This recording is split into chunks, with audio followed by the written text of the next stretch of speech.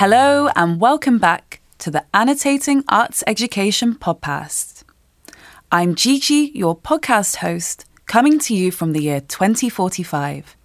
And I'm thrilled to tell you that for today's episode, we have once again managed to establish a line to the time zone 2022, and so we'll be able to speak to Maria Hansen, the Executive Director of ELIA, a globally connected European network that, from the 20s right up until today, continues to provide a dynamic platform for professional exchange and development in higher arts education. In this conversation with Maria, we will discuss the urgency of the climate crisis on planet Earth back in 2022 and the roles art universities and artists play when it comes to dealing with such a future-determining topic, even all the way back then.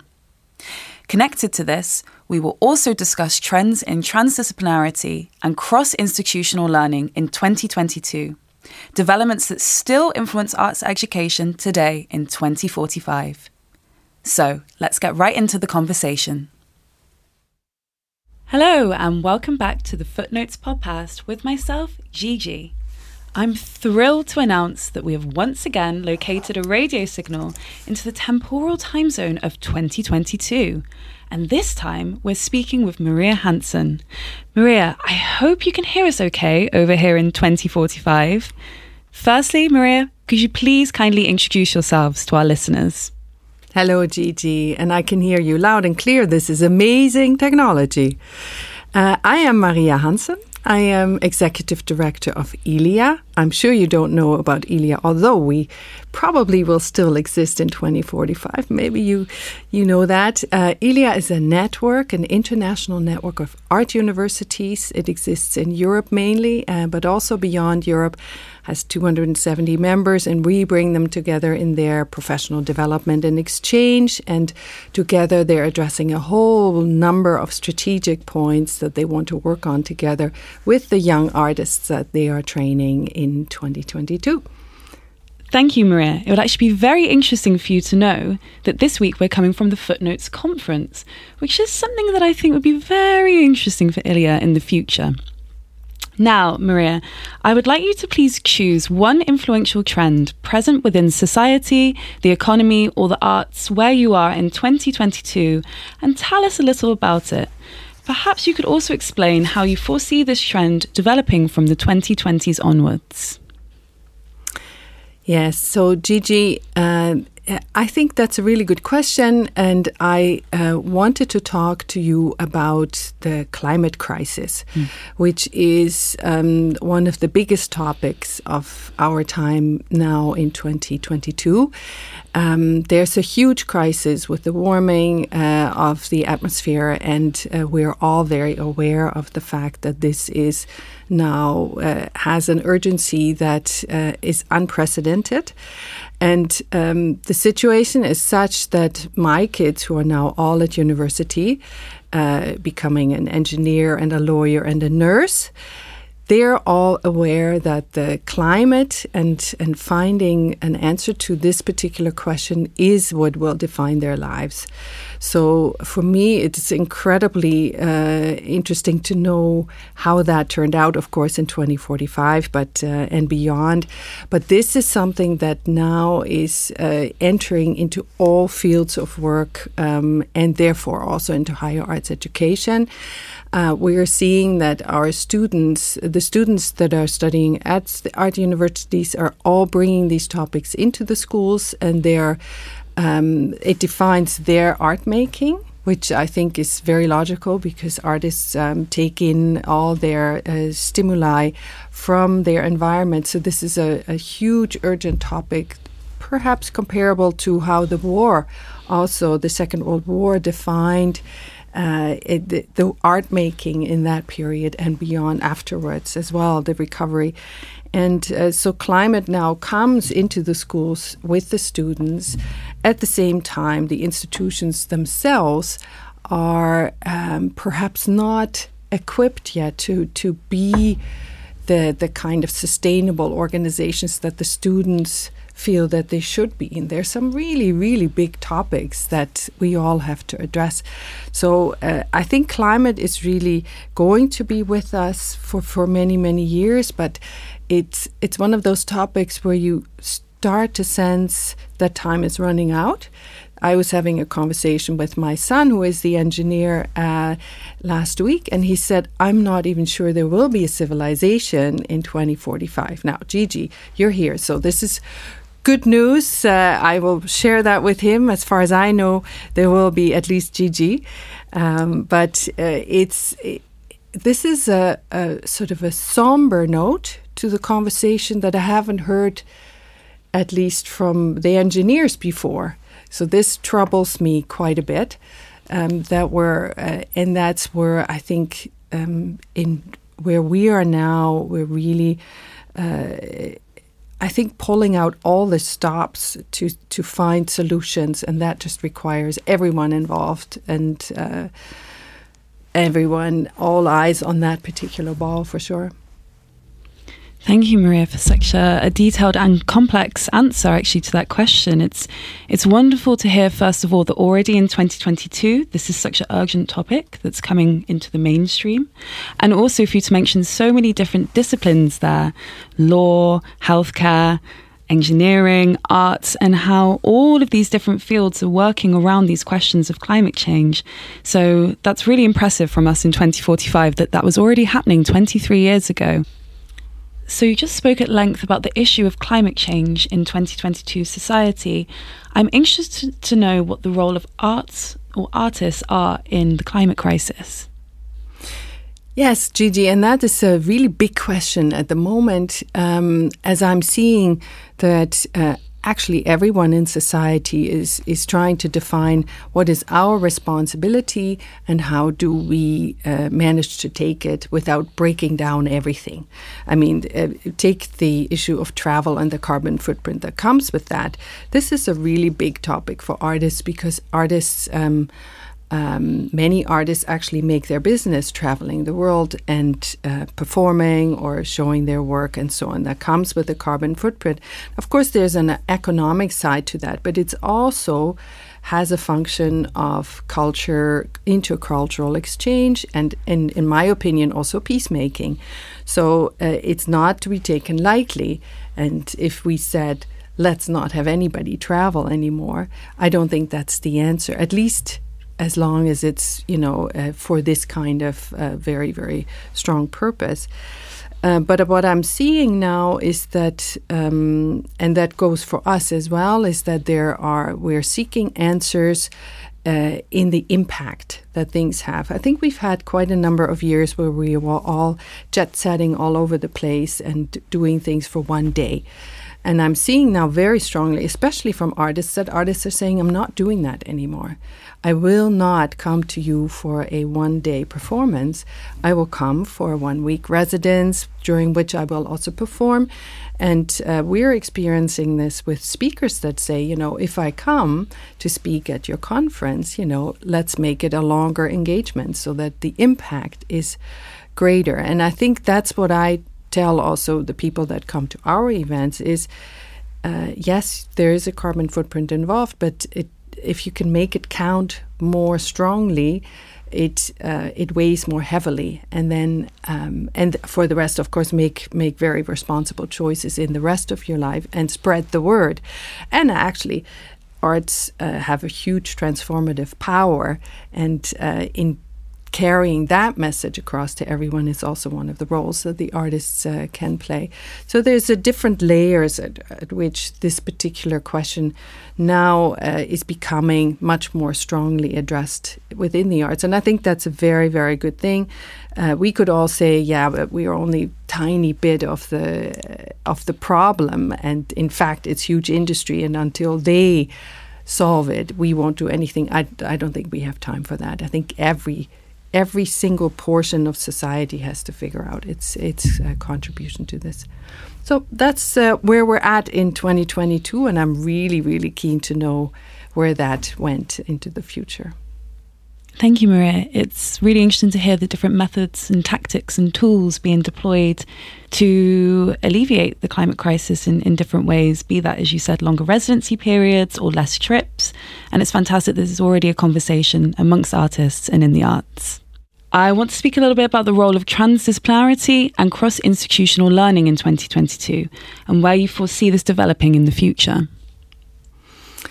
Yes, Gigi, I think that's a good question. And I think 2022 is going to be considered one of those years when that idea really started to blossom. I think it's been around for many, many times in companies that have been wise enough to put together teams that have all these different disciplines together, artists, engineers, architects, lawyers, and so forth. But we're really, there's a lot of experimentation going around now in learning how to do that. I was thinking about that. When is the last point that we as humans now in 2022 work in a sort of naturally transdisciplinary way? And that is actually school. You know, elementary school, we're all thrown into the same class and nobody says you're an artist, you're a technologist or whatever. You're just a child. And so everybody works together and creates solutions and this sort of goes on sort of through high school, although they start splitting you up already into strands, which might be much too soon. And then you go to university and it just disappears. You just choose a discipline and then you're in that discipline. So this richness of exchange that takes place at school is something that we're now seeing in many, many forms of education. Higher education is coming back.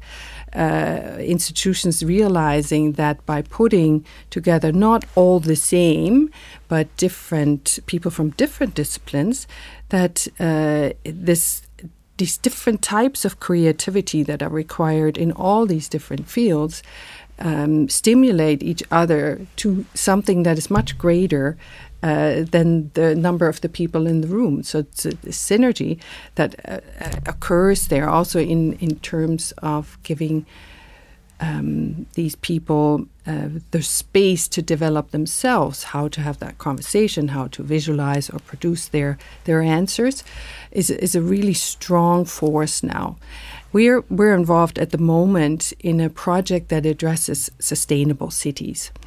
And so at the moment, Europe funds these kinds of projects. So this is a really nice way for us to work together with universities all over Europe. And we want to create models of governance for sustainable cities that cities, small and large, can take and replicate. And we went into this and said, we need to have students involved, so the next generation has to be at the table. And it's a real great thing that ELIA got the job to put together the student work in that project. So we are putting together now so-called think do tanks that are interdisciplinary and involve students from faculties all over. So we will have that, different perspective from all these, from the engineers and the doctors and from the artists and so on, together in a room. And we're learning how to bring them together and then to give them the space. So this is something that we don't know how to do because we're so used to splitting everybody up into disciplines and thinking from an expertise that is specific. Whereas this is a form of conversation and sense-making that is not discipline-specific. We really have to learn how to do that and how to facilitate that. So that's an exciting point in time at the moment because I'm hoping that this will become completely standard eventually and that this splitting into disciplines will stop because the topics that we have to address are too serious. I mean, apart from the climate, we are also experiencing very serious political conflict at the moment in Europe, and who knows what will happen in the coming years. So it's the issues are too serious to stick with our own little vacuum. We need to open up and have everybody involved. It's wonderful to hear about these cross collaborations across disciplines, but also between students and institutions and different institutions. It's really inspiring, actually, to hear this is already happening in 2022, and of course that you are leading this with ELIA too. I wanted to speak a little bit about STEAM and the role of STEAM or interdisciplinary work, not just in arts education, but in wider society in 2022. Do you think STEAM has longevity, and will it continue to exist long into the future? I think it does.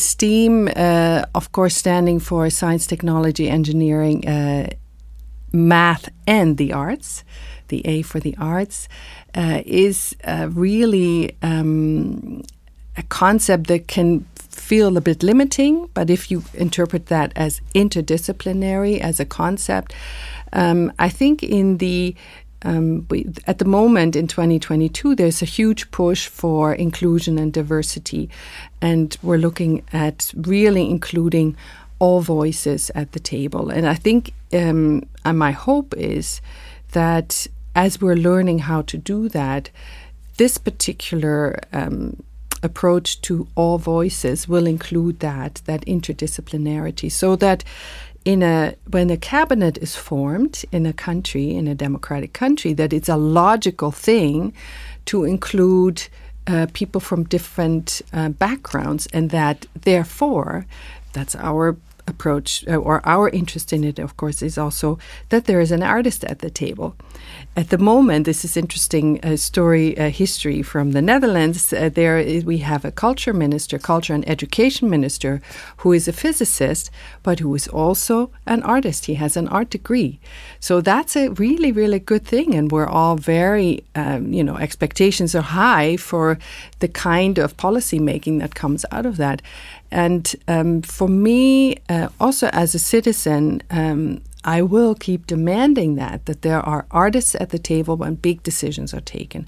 We've just sort of survived the corona pandemic, which was very, very hard for many. I truly think that the solutions to that could have been better and more creative had we approached them more from an interdisciplinary perspective. I really do. So I think that I do see it happening, and I see every time there is an artist at the table, that solution making is really stronger. And I can't tell you whether it will stay, but I will definitely dedicate the rest of my life to making sure that interdisciplinary working is part of the way we're going. It's wonderful to hear that, again, already in 2022, there are artists or those who've been to art school who are using these skills developed in fields beyond the creative fields or arts. So, again, great. And finally, Maria, is there a message you would like to send to listeners here in 2045? I think my message would be seize the day and look forward, break down the walls between people, and embrace life as it is and as I think it can be on Earth with each other. How beautiful. That is a wonderful message to send. Maria, this conversation has been exhilarating and inspiring in equal measures. It is always a pleasure to find a radio frequency in alternative time zones, but especially so when it leads to discussions like this. So thank you, Maria. Thank you, Gigi. Thank you for listening to the Annotating Arts Education podcast. Join us next time to further explore alternative forms of arts education and to see what other time zone spaces we might just tap into. Until then, it's goodbye from me, Gigi, in 2045. Take care.